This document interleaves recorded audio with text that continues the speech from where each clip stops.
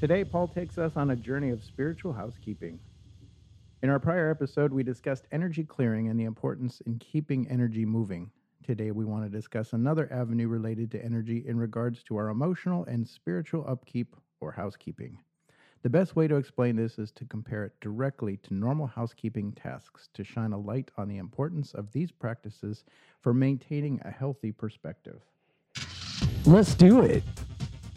Welcome to Gay Peace Journeys Podcast. My name's Brian. And I'm Paul. And we'll get going in 3, 2, 1.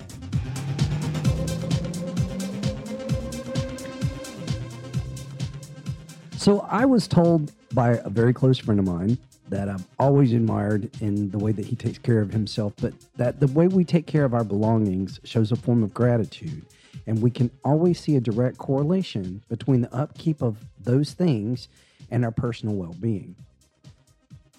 Where this is whether it's our car, our room, our apartment, our house, or even our relationships, using this aspect lets us do some comparisons. All right, then, Paul, let's start with the floors. Woohoo! So just like dirty floors set the stage for everything and give the first impression when people come into your home, our basics are important to our well-being for our life as a whole.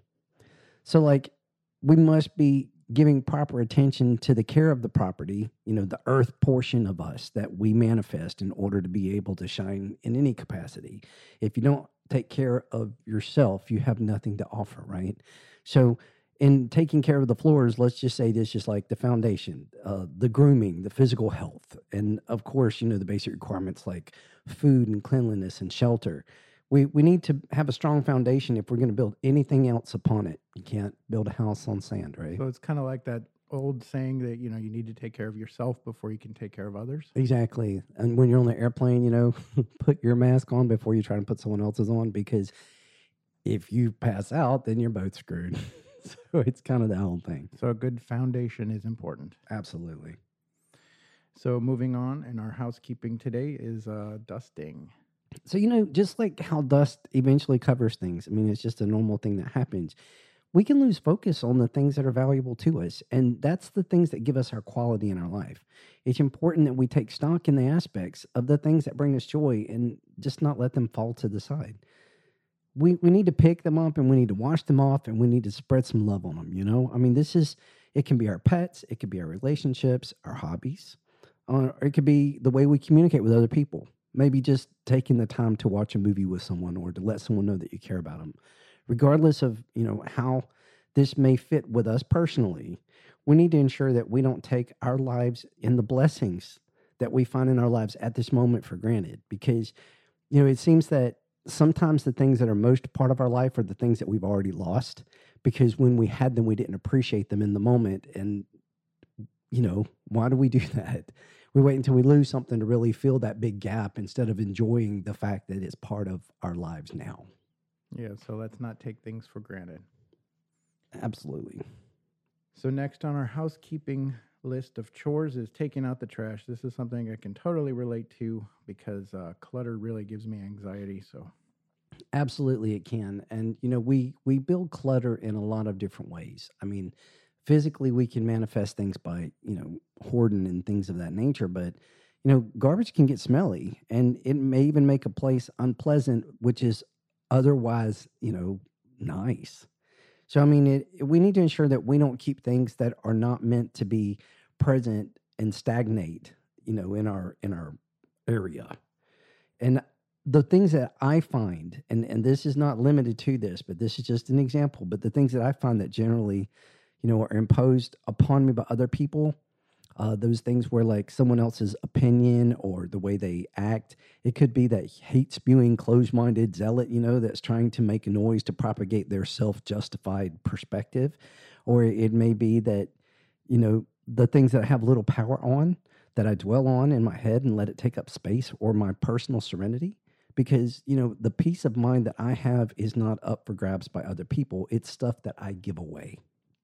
And it could be, for instance, the little lady that pushes in line in front of me and then gets up to the register and tries to pay in pennies or like argues about like 15 cents or something when she just took, 30 minutes of my life. Or it could be, the person that like jumps in front of you to turn when there's no one behind you and makes you have to pretty much stop before they're going to turn into their turn. It's not, it's, if I sit there and I dwell on those things, that garbage, and it's just garbage, it's noise, right? That garbage in my life is just going to make everything else feel unpleasant. I'm not going to be able to enjoy everything else that I have. All the abundance in my life is not really going to matter if I'm defocused by this stench of something that's happening, instead of just letting it go so that it can just go right out into the dumpster. It doesn't have to be something that I latch on to. Does that make sense to you, Brian? It does. I relate a lot to that movie, The Hitchhiker's Guide to the Universe, right? When he talks at the end that I'd rather be happy than right. And I think there's a lot to say about that when it makes sense. I need to find a way to cut the garbage from my life and just leave it in the bin. And if I'm dumpster diving back into there to try and pull out something that I might have missed, then I'm giving my life away to that bastard that, doesn't have to put their head on my pillow at night and try to like be okay with my life. Right. So I think that it's important that we determine what is valuable and what is garbage and just split the two apart and do that. That's just my example. Okay. I'm not sure I follow the analogy of the little old lady, though. Because if she's in front of you paying with pennies, she's probably not, a wealthy person. I'm talking about the woman who pushes in front of you to do that, to sit there and take up your life like the that. rude person. Yeah. I mean, like, they're going to sit there and argue, like, this is just an example, but, some people's, they take different things important to them. And it's not really my right to sit there and decide who's right and who's wrong. Mm-hmm. I only have my perspective. I don't know what they deal with when they leave there. Mm-hmm. And if that's one of the things that helps me to be able to let that go, that's awesome. But I was just coming up with that was just an analogy. Yeah, that didn't actually happen to me or anything. Okay, good. So, keeping up with our housekeeping today is doing the windows. Oh, wow. Okay, so I hate doing windows. I just have to preface it by that. But I will say that, this one can be one of the trickiest because sometimes we don't notice that our glasses are dirty and we're until we just realize that we're just struggling and we try to figure out what's going on. But the other day I was at a friend of mine's house and they asked me to stay for dinner, and the whole side of where they live is glass, right? And it looks out over the 6th floor, but it looks out kind of, the interstate's pretty close by. And it just looked like such a gloomy day outside. And it was a little sad and depressing and everything. And I mentioned it to them that, like, wow, I didn't realize the weather had turned so fast. And he said, no, it's not. It's actually sunny outside. It's just they only clean our windows once a year, right? And I find for me that if I don't take the time to make sure that my glasses and my windows stay clean, that I can sit there and lose my perspective to something that is less shiny and less, vibrant. And I lose that gloss in my life. And it's just simply that I'm not paying enough attention. I'm not being vigilant and in the moment with ensuring that I'm keeping up with this. And I think that that's really important. So I'm saying that if I let my glasses get dirty and I live with it, I'm missing out on all the little things and the light that can make my total day amazing. I may need to stop and smell the roses, count my blessings or make a gratitude list, just for a start. Or maybe I need to stop everything, get really humble, and realize just how lucky I am to be exactly where I am in this moment. If I can get there by myself, then if I can't get there by myself, then, I can lean on somebody to help me with this. And if I don't know anybody, there are gay resource centers that have counselors that are available to help me. And I've leaned on those before when I've had to go through some really dark stuff, and I didn't have to do that by myself. And it got me past that. There's hotlines for suicide prevention as well as mental health that all we have to do is a Google search and that stuff comes right up. And, it's not a weakness for me to ask for assistance.